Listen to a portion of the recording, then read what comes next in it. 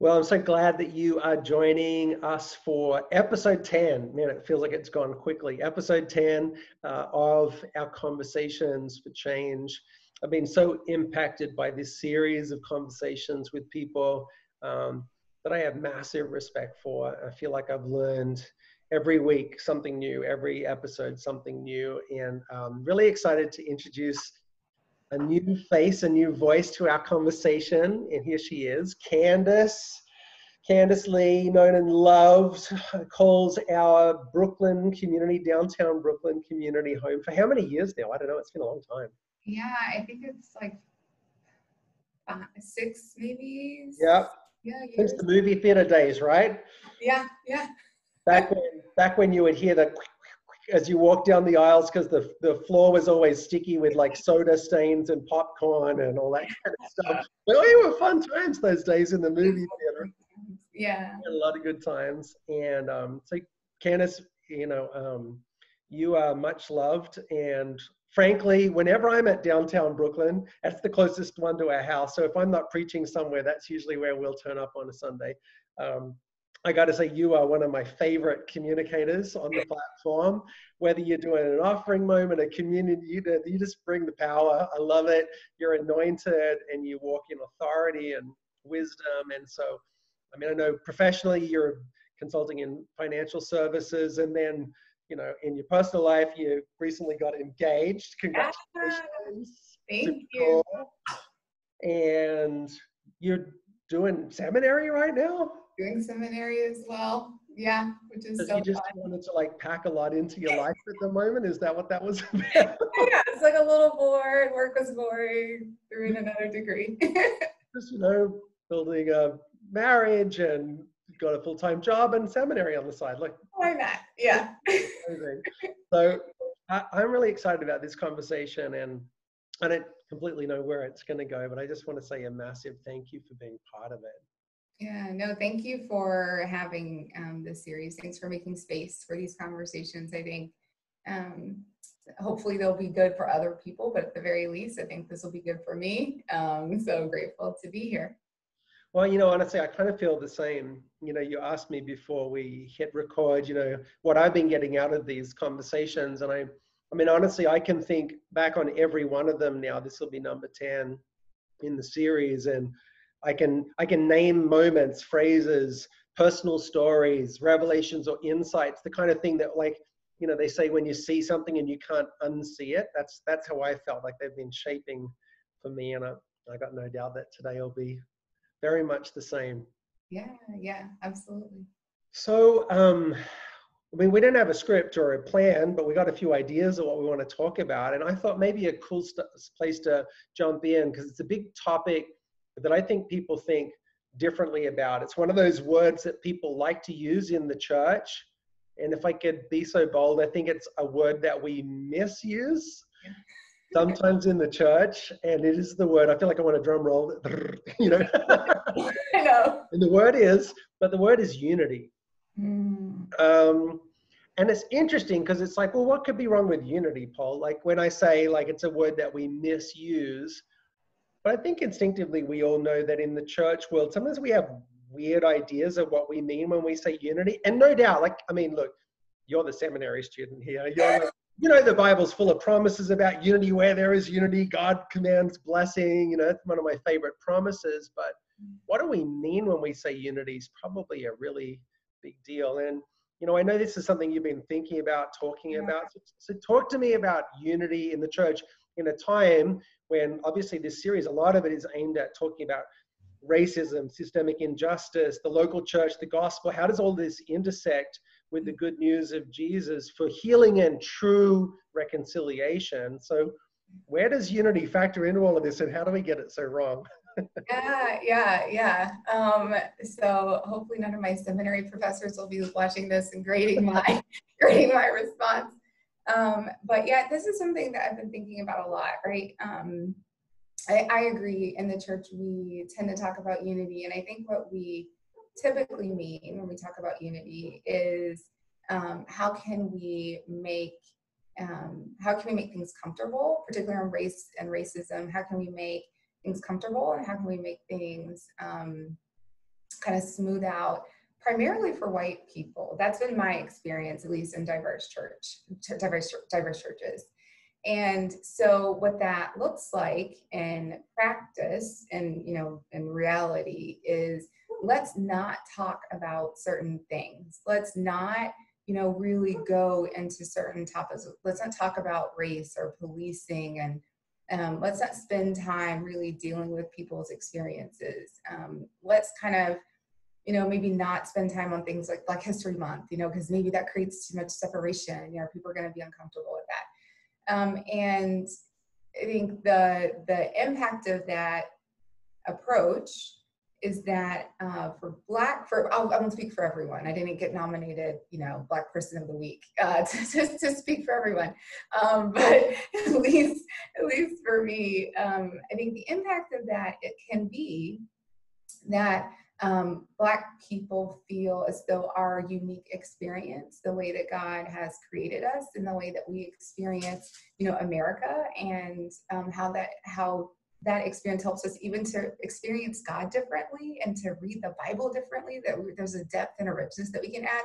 And it can make me feel as though that is not valuable, right? That's not important, that's not going to be a value add to the community. And I think in times where, you know, our world is in flames, you know, and there's potentially something that the church could say that would be meaningful. Not that there could be, there is so much that the church has to offer on this, because there is everything that God has to offer on these topics. Then our witness suffers. You know, we're not able to speak into situations the way I think that God intended us to. And so I think there's like this dual kind of impact, which is that how are we loving each other well within our communities? And then also, what is our witness looking like outside?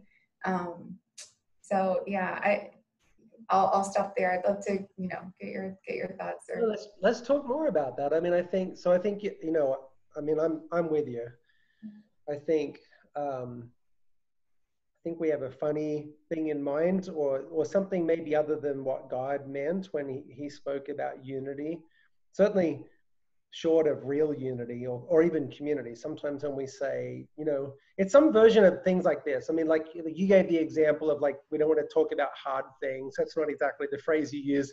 You know, sometimes, particularly when it comes to the white community, that's what we mean when we talk about white fragility, is like, let's not bring up hard stuff, you know, and make the white people nervous, you know? So there's that. But then there's other pieces to it as well, right? I mean, sometimes it feels, and I don't know, maybe you can unpack this a little bit, like there's some version of the church at large trying to say some kind of like, can't we all just get along? You know what I mean? Or I don't know, like, or, you know, it's like, well, you know, it's not about color, we're all Christians, right? And so there's sort of this idea that it's like unity should mean that we put aside differences, or maybe that we don't even acknowledge differences in the first place, because I guess like the theological, the spiritualizing of it sounds something like, well, it's just about one name, and it's like we're one kingdom. There's, you know, use all the 111. You know what I mean? So it's like so what's to talk about? Right. Yeah. No. I agree with that. And there's this also kind of you know, one of the things we have talked about in seminary is like this idea of like this disembodying of, you know, of religion and of Christianity, like this idea that we're all just spirit anyways, right? You know, we're not, you know, so it's the differences, like these bodies we have, the outside that's, I don't want to get too, like, you know, theologically, like in the weeds here, but I think there's this idea that, you know, the physical bodies that God gave us, you know, people not really understanding that is also an expression of God's creativity and his intention, you know, that we're taking lightly what that means, that God chose to make people and that he made them different and gave them different languages and gave them different hair and gave them different, all of these cultural, like I think we take that lightly, and I think we take that lightly to our to our detriment. I think we don't really get to experience the fullness of God. And I think what we have is this fake unity where we were asking people to just get along and to not bring up things that could make people uncomfortable. And also wanting to kind of really move through things really quickly, you know. And this is not exactly the same thing, but you know, if you've ever had a friend who had a really hard time or like experienced like something really difficult, and you're not personally experiencing that in your own life, it can be really hard to sit with them through that pain. It can be really challenging for you to sit in that until they're out of it, you know. And I think we don't have that practice. I think sometimes we don't have that practice as a body of believers, to sit with people in the stuff, particularly if some of that stuff we feel implicated in, right? If we're talking about race and like people thinking, oh no, you know, if this is about racism and systemic, do I feel, you know, now I've got to deal with my own defense mechanisms. And we're not accustomed to just sitting and being with someone through that and saying, hey, I hear you. And this has nothing to do with like, I'm not going to take this on me. This is not about me wanting to, you know, defend myself or explain how I got where I am. And yeah, and so, and you know, what I would encourage people to do, at least in those moments, is to kind of, I learned about this in counseling, where me and my fiance are premarital counseling. But when you feel something like twinge in your heart, when you feel yourself start to react, it's just to talk to God about that. Like, right. hang on, like that. What's up with that? You know, because if it's not about some sin, you know, then it in the other, you know, with the other person, what you're probably reacting to is like something in your own spirit that like God's trying to like work out. And so when you breeze past that just to get comfortable, God can't do what he's trying to do in your life. And then you don't get the real unity, because people feel that, you know, you can tell.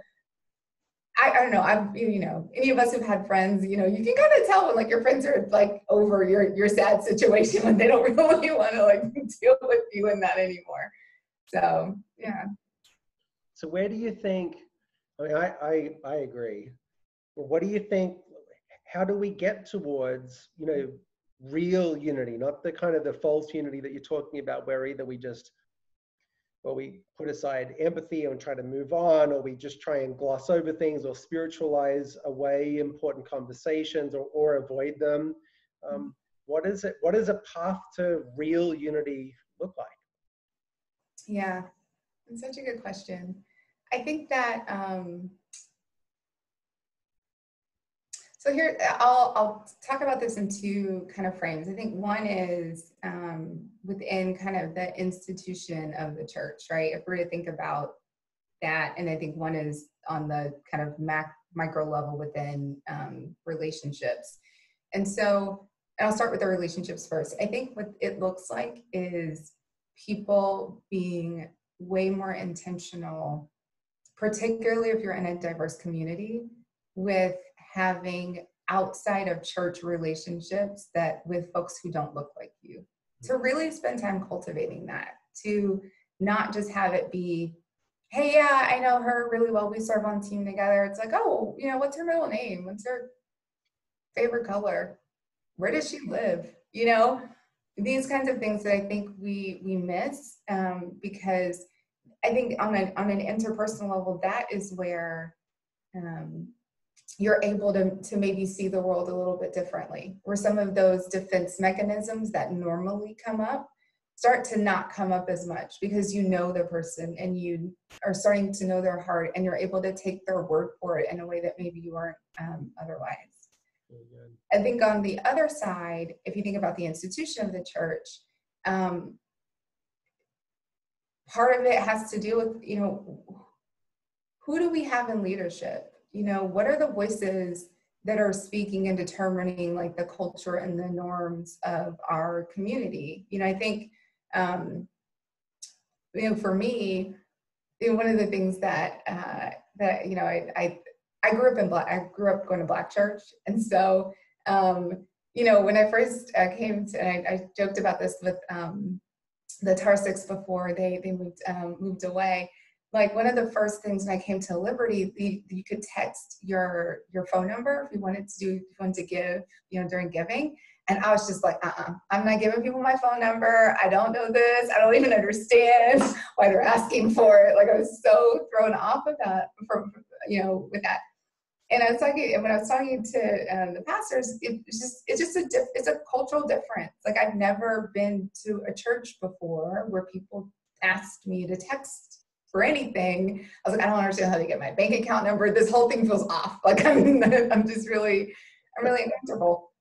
And I mean, that's kind of a silly example, but I think there are, when leadership is also not diverse, there are things that can kind of happen and people just don't understand. Like, oh, wouldn't have known that this was something that I might need to explain, or just like, not explain texting, but, I need to explain like, hey guys, just in case folks are nervous, this is what we use it for. Not a big deal. There's lots of ways to give. Don't feel pressured.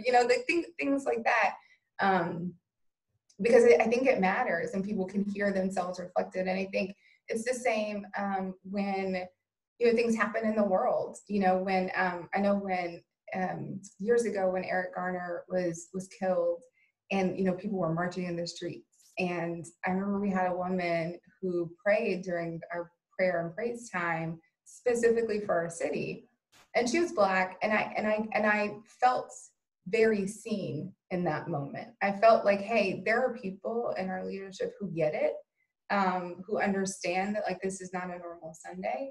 And the more there are people like that in leadership, I think the more, norms for the institution change, as they should, to accommodate people. And then I think you can have real unity, because it's like if people, hear their music reflected in worship that they're used to, they see themselves on stage. It's the same thing that I think we hear when we think about media. The more that happens, the more people think, okay, I can be my full self here. So then when we have the interpersonal relationships, people are getting the all of me, as opposed to like the part of me that I typically show, in diverse settings that might be, the 20% of me.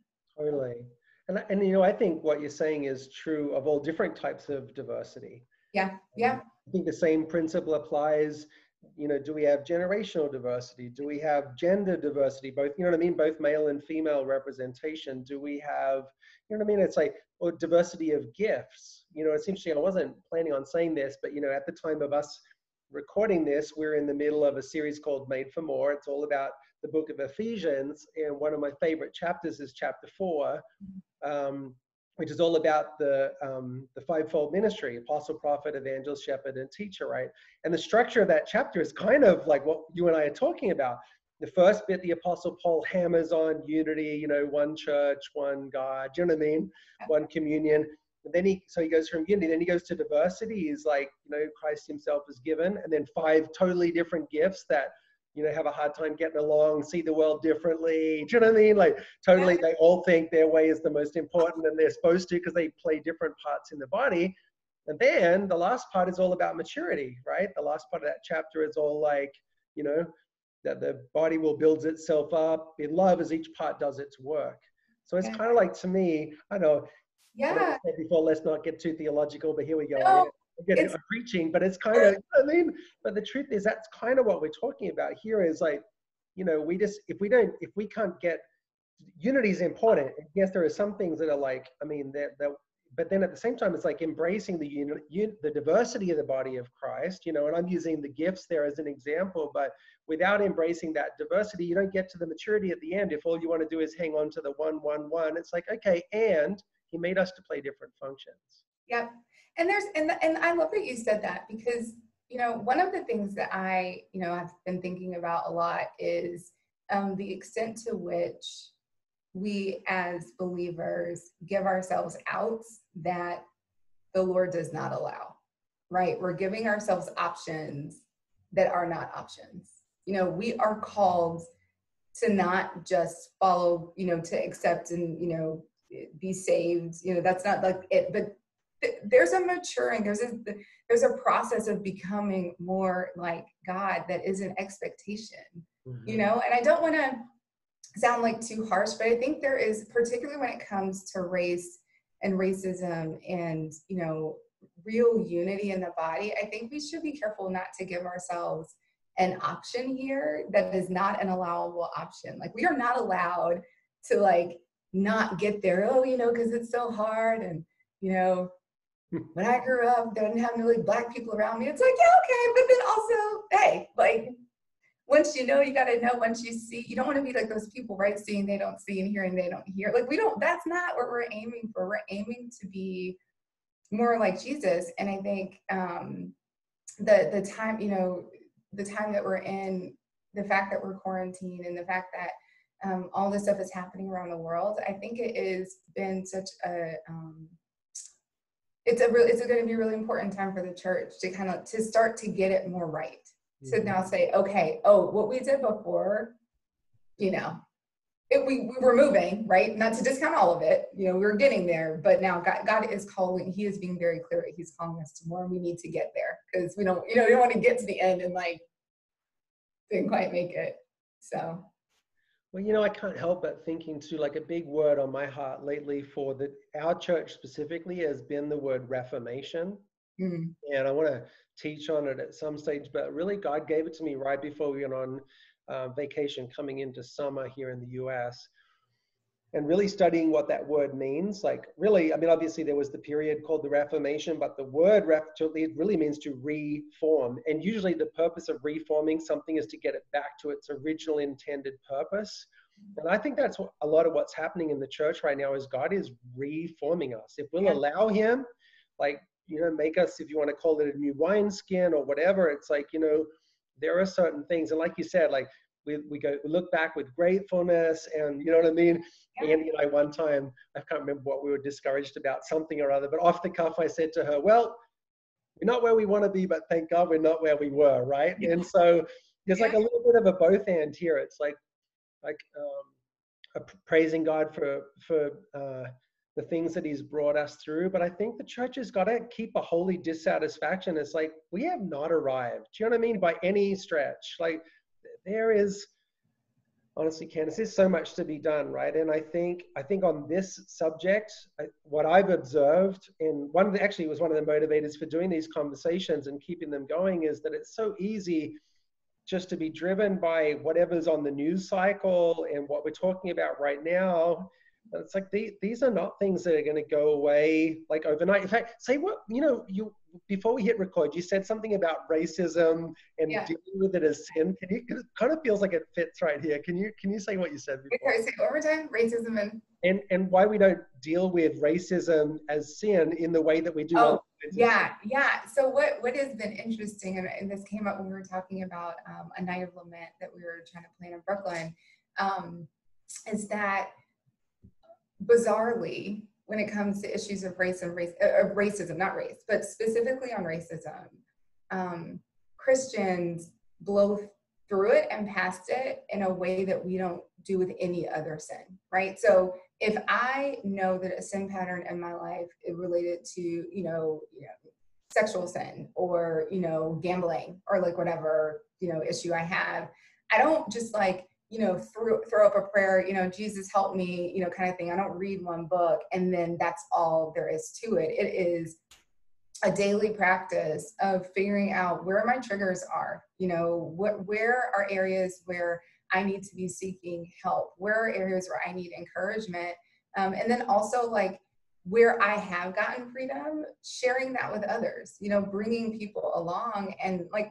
we do this thing with racism where it's just like, yeah, you know, we pray a couple times, like to your point, it's in the news, we like, you know, do something and then we're done with it. And, you know, if that's going to be our approach, it is unsurprising that the same problems that like you see even in biblical times with racism against the Gentiles, it is unsurprising that our enemy has maintained it up until now, right?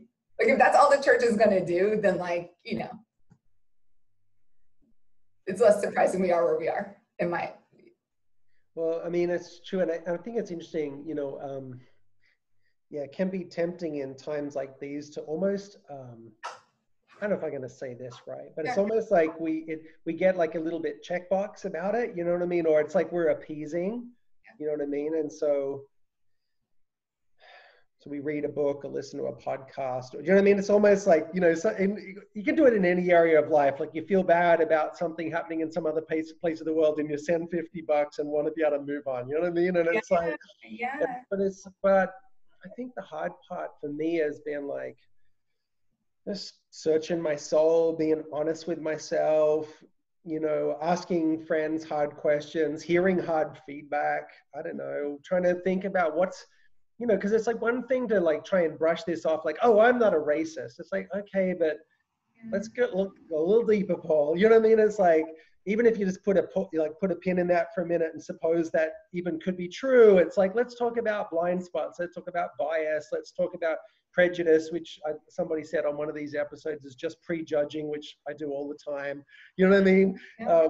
Let's talk about not judging a book by its cover. Let's talk about an ability to empathize. Let's talk about seeking to understand instead of just to be understood. I mean, there's so much to this, right? To actually live out a life of empathy and learning and understanding that could even build a bridge to real unity. I mean, Absolutely. I think that I absolutely believe that to be the case, right? I think that the more that as a real body, right, as like a real family, we can sit and talk through some of the difficult things and start to explain where bias or discrimination or racism exists in our communities and get everyone, not that everyone has to agree, but even to kind of understand where the issues lie, to be able to start to check behaviors, start to change behaviors. I think that's what builds the trust, right? That's what builds trust for people who, like me, who otherwise would think, you know what, I'm good. You know, I don't necessarily need to deal with, you know, this disappointment and also racism at the same time. Like I'll just deal with the one. I think that's what builds the bridges. And at the same time, you know, the more we can do that, as you know, or at least the more I think that white people do that publicly, starts to then help Black, I would assume, at least I'll say for me, it helps me to think, okay, well, I can trust this person now. Mm-hmm. Now that I see what they're doing, and it's not just about, you know, although it is important, you know, to your point, like, you know, checking our own hearts and, you know, being with our own families, where, you know, we have probably the most influence for a lot of people. You know, once we move outside of that into like, hey, this is, you know, the place where I have power and influence, and this is where I have a say over the norms and the practices, and we're gonna like talk about racism here, we're gonna talk about discrimination here, and we're gonna like be real clear, call it out, and we're gonna like change it. I think the more we do that, then like Black people are like, oh, okay, so I'm good. Like everyone's not like perfect, but at least like you feel like I can meet you more, you know, halfway on this, because this is a real sense to me. Yeah. And you know what's interesting about that too is it is really a both and I've struggled with that tension at times, because it is both public and private. Especially I think for people in places of leadership, the public piece is also important, because there's a stewardship responsibility, whatever your type of leadership, corporate, church, whatever, there's some responsibility that comes with the influence or the platform, whatever that brings. But it is a both and, because I know for me, you know, there's one low form of leadership in a season like these is to only do the public thing, and then people get a sense you're just posturing. Like it's like, yeah, you do whatever, call it like make me the hypocrite here. Yeah, you do your conversations for change. You never have a conversation without recording it, right? That would be hypocrisy. Yeah. And you know, and so I think that's important. And then on the other hand, I do think it's important to not only have conversations in private. I mean, in a way, like, I guess I just decided this is something I can do. I have a lot to learn, and I'm going to probably ask some dumb questions. I'm probably going to have opportunities to be offended. You know what I mean? I'm going to go on the record learning, and that's okay. And hopefully that makes it feel okay for other people to meet in the middle. And also what's been fascinating for me too is I feel like there's like, when you're willing to go, other people meet you in the middle. So some interesting conversations for me have been some of my, you know, Black African-American pastor friends expressing to me things I would never have known, like them saying, some of the racism they experience from their own community, or from, do you know what I mean, or from other minority communities. And I'm like, okay, this helps me to recognize, you know what I mean, there is a unique dimension to some of the interactions between white and Black communities. And then there's also some of this is about human nature. Yeah.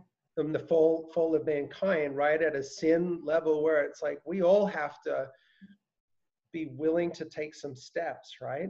Yeah.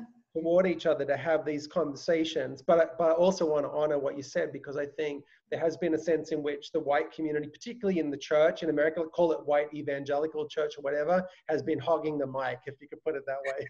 Yeah. And it's so, you know, it's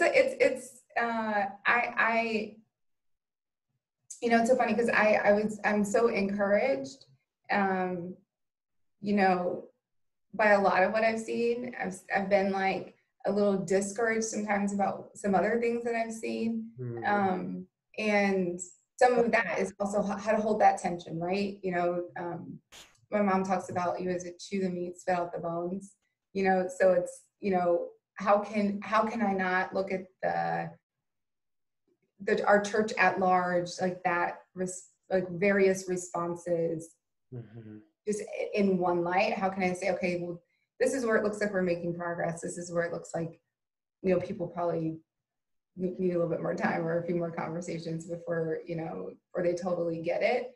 And how can I do that? And how can I express that in a way that doesn't get me in a position where all of a sudden I just bail, you know, on a whole community because I'm just like, I'm over it. Because I don't think that's helpful either, right? That doesn't look like Jesus either. So comfortable to share. You don't have to be specific, but give some examples of the sorts of things that are, if you don't mind me asking the question, it's like, what are some of the sorts of things that are maybe discouraging to you, like the aren't really getting anywhere moments?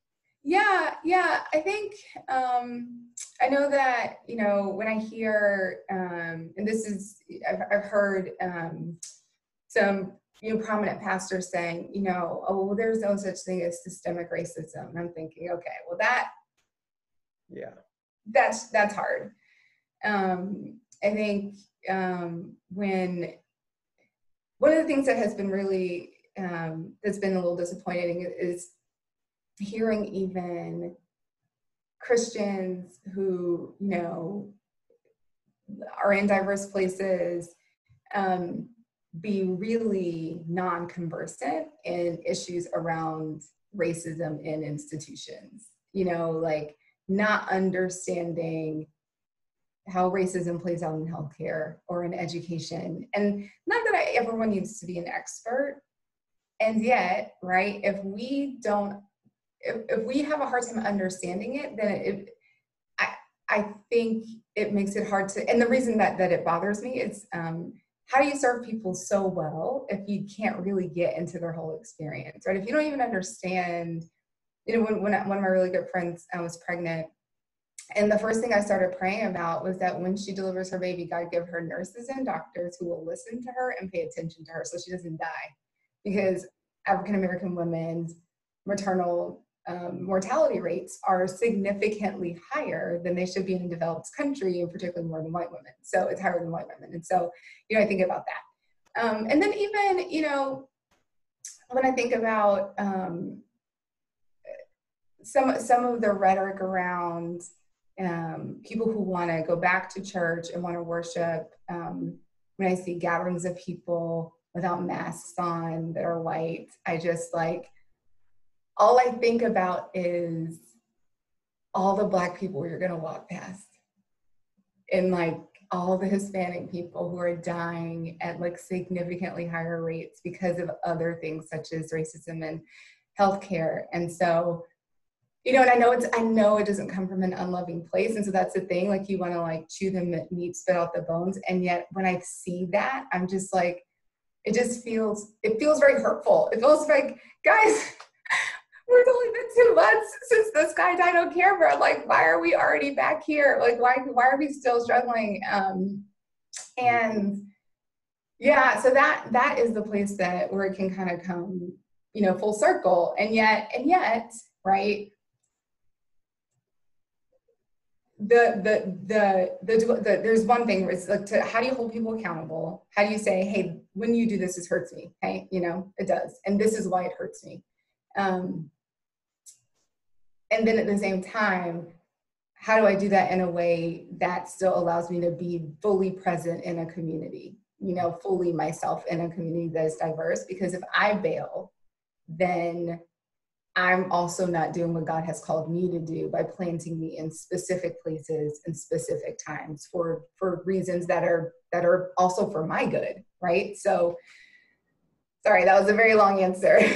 That's a great answer, though, and you're right. I mean, a lot of times we don't take that step that you were talking about there too, which is to communicate. Yeah. And I mean, that's where Matthew 18.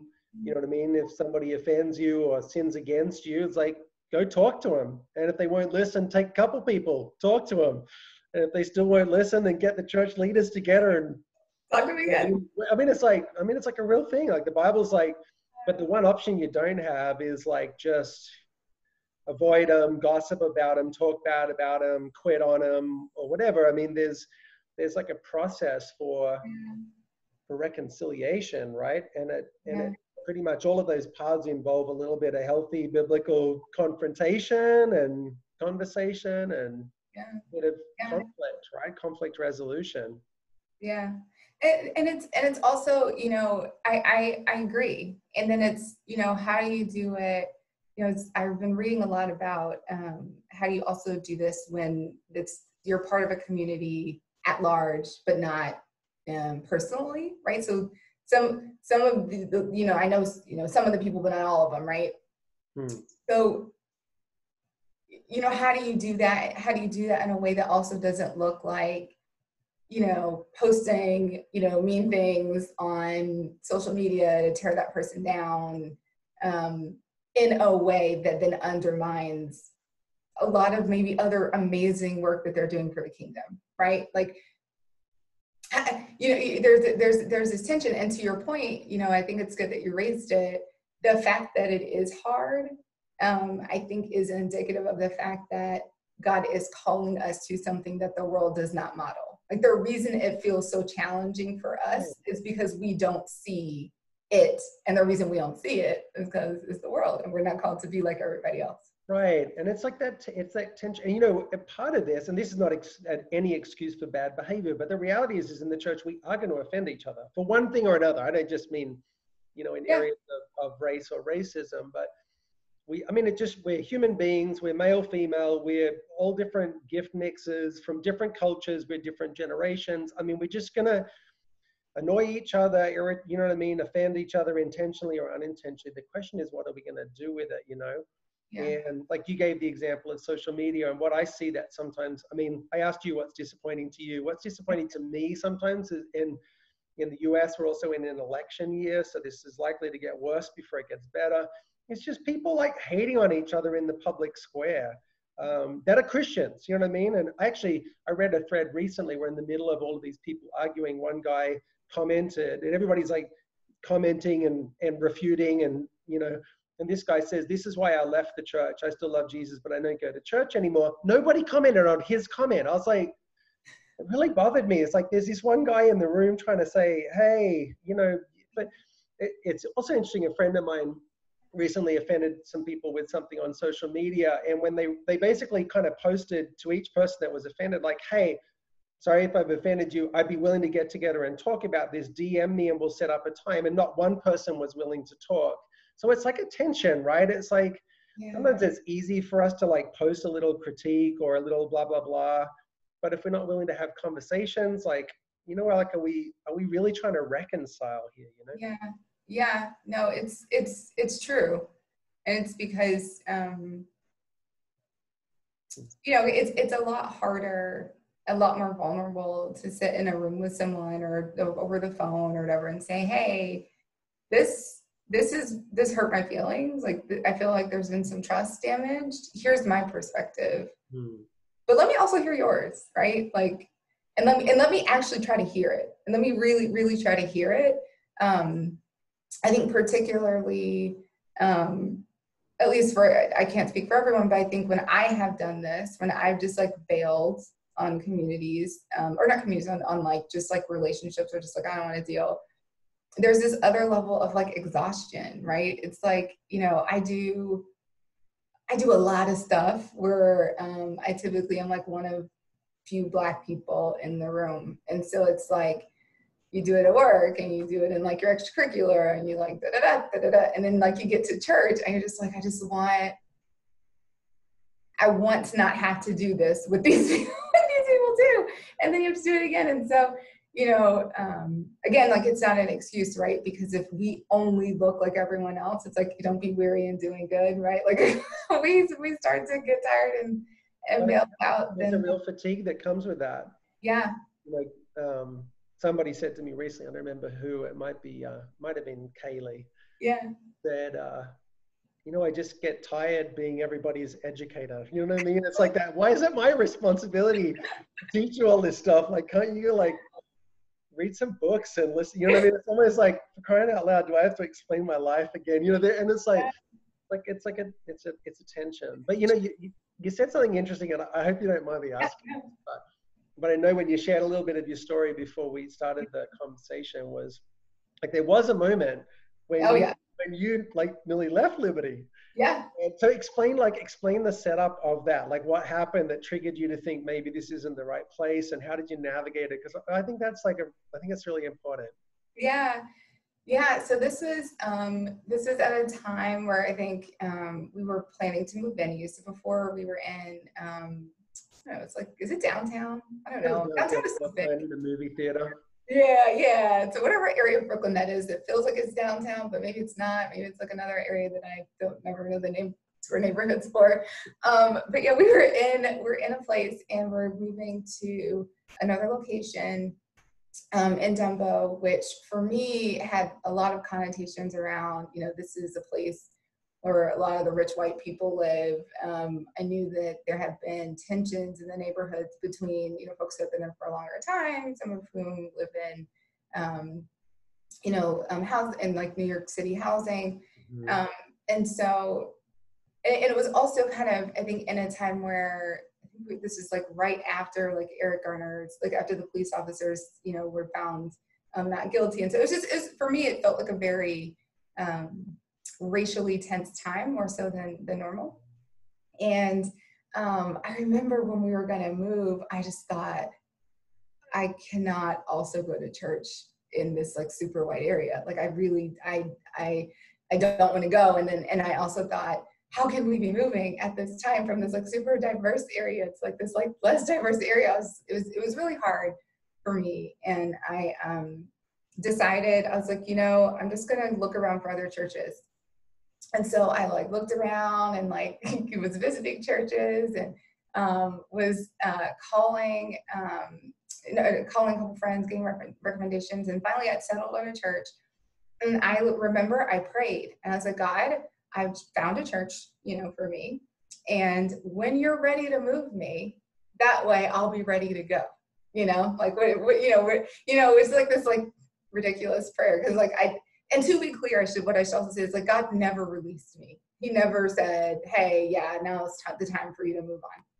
And so I was praying this prayer, and in my spirit with clarity, God said, you don't get to leave family. This is not the way this goes. You don't get to pick up and leave because you're like feeling a certain kind of way. And so I didn't. And I said, you know, you have put me in this place. And so, hey, I'm just gonna write it out. And so, yeah, so that was my story of, you know, trying to avoid conflict, trying to avoid being in a place that I didn't feel was comfortable, avoiding being a part of a decision I didn't like feel good about, you know. And I feel like I learned a lot about what it means to be under authority, you know, and under leadership of someone else. I learned a lot about what it means to execute a vision and support a vision that God didn't give you personally. You know, it's just like, oh, I don't have to get it too. Okay, good talk, Jesus. And so, and I learned a lot from that. So yeah, that was my piece. Selfishly, I am so glad that you're still in our church family. Yeah. And I mean, I don't know how many people over the years either saying something or not saying something, made that decision. And I don't know, it's between them and Jesus whether they ever had that conversation or submitted that to him. I got no sway over that because I'm not running a cult. It's like people can come and go as they please. You know what I mean? Like that's the way it's got to be. But I have massive respect for people that take that as a decision that they submit to God. You know what I mean? It's like, God, where would you plant me? I'm the branch or the vine. You know better than me what's good for me. I do fundamentally believe that to be true. And that doesn't take anything from, if anything, that makes it more important to have the hard conversations. It's like, all right, well, if I'm going to be here, then all of me is going to be here. So let's do this. Let's not hide in the back. And do you know what I mean? Yeah. Which are different. And I mean, if I could honor you, like I think you're shaping our downtown Brooklyn community. You are without a doubt one of the pillars in the house. I already said at the beginning, one of my favorite preachers. You know what I mean? I mean, I pray that you're creating the sort of place that would make many other people feel like they found home, community, and help us. I mean, even this conversation today, but 1,000 more that are maybe off the record or whatever, that are helping wrestle things to the ground to make this safe, authentic place. You know what I mean? I'm not speaking specifically of downtown Brooklyn, but I pray it for our whole church. Yeah. No, I appreciate that. And I think, what can be so tempting, and it's kind of what I was saying before, like sometimes I think you have to check yourself when things feel uncomfortable, like what is driving the discomfort. And then the other hand, sometimes you need to check yourself when like things feel real easy, when it just like flies right out of your mouth, or like this is just, and not that God does not redeem and restore and change patterns, right? 100%. And in the name of Jesus, there are going to be things that happen in my life increasingly automatically that are from the Spirit and not from like who I was before. And yet there are times when I think it's healthy to say, you know what, that would have been a really easy choice for me to leave, and it would have been the wrong choice. It would have been the wrong decision. Like God would not have been able to do, not that he wouldn't have been able to. I don't think that being sometimes outside of the will of God, walking in disobedience, you get the same type of blessing than you get when you're in. And so I would have been in disobedience in that moment, and that would have prevented a lot of things from growing in me. And then to your point, I wouldn't have been able to have influence in the way that I think God has allowed me to have in this body, in this specific community, where I'm able to, ask questions and maybe suggest things that other people might not have suggested in the same way, and so then, and what a disadvantage that would have been, to many people. Yeah, I'm grateful for what you bring, and I'm grateful that you didn't bail. I'm grateful that I didn't bail. There's definitely been moments when I think, God, have I got a new assignment? You know what I mean? It's 2020's been an interesting thing. Like that's a whole thing. Like leading through the times that we're in right now is challenging, and yet I think he's on the throne. Yeah. And I've often said, while there's breath, there's hope. You know what I mean? So I just got to keep on getting up and going again.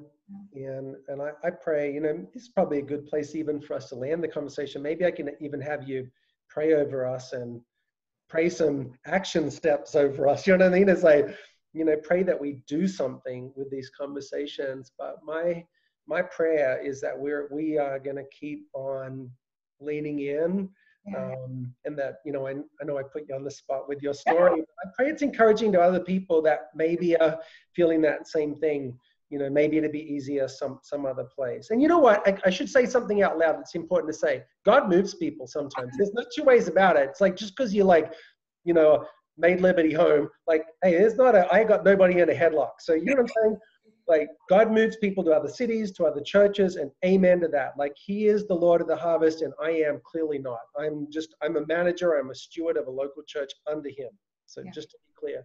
At the same time, sometimes in these moments of conflict or turmoil or disorientation, I think even right now in times like these when we haven't been gathering in person for a while, there's like an atrophy or call it a spiritual drift or something that can happen, which is maybe got nothing to do with race or reconciliation or calling, but it's just like, but that sense of like, you know, what he said to you about family, that I pray would be anchoring for people in times like these where maybe they're hurting financially, or maybe they're hurting because they're just like quarantine life or whatever, you know, disoriented in career or place or whatever. So Ken, would you mind maybe just kind of closing us out with some sort of prayer, blessing? I don't know. Yeah. Whatever you got. I mean, I need it. We need it. So Yeah. No. Happy to do it. Yeah. So God, you're so good in all seasons and all times. You are not just present, you know, in like in the mystical sense that you're, you know, kind of in the room, but you are literally here with us. Holy Spirit, we're grateful that you were in this conversation. We're grateful for all the people who are going to watch, who are going to be encouraged, who are going to be hopefully challenged as well.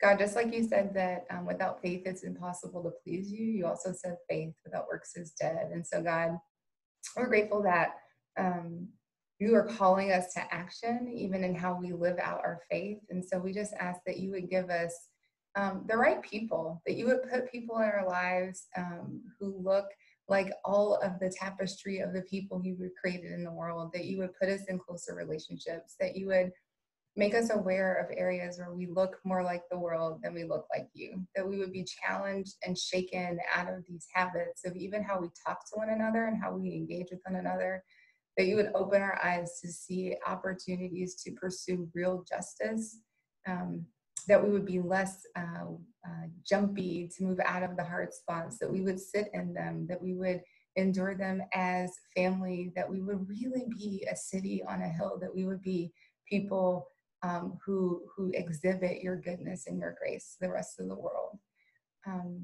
We love you. I'm grateful for Paul and Andy. I ask that you would continue to give them wisdom as they steward in these times. I'm grateful for all of the other pastors who we've placed in New York City. God, we're just grateful for everything that's going to happen in our community, in our beautiful city, in our wonderful state. And we ask all of your blessings over all your people in the name of Jesus. Amen. Amen. Amen. Amen. Thank you, my friend. Thank you, Paul.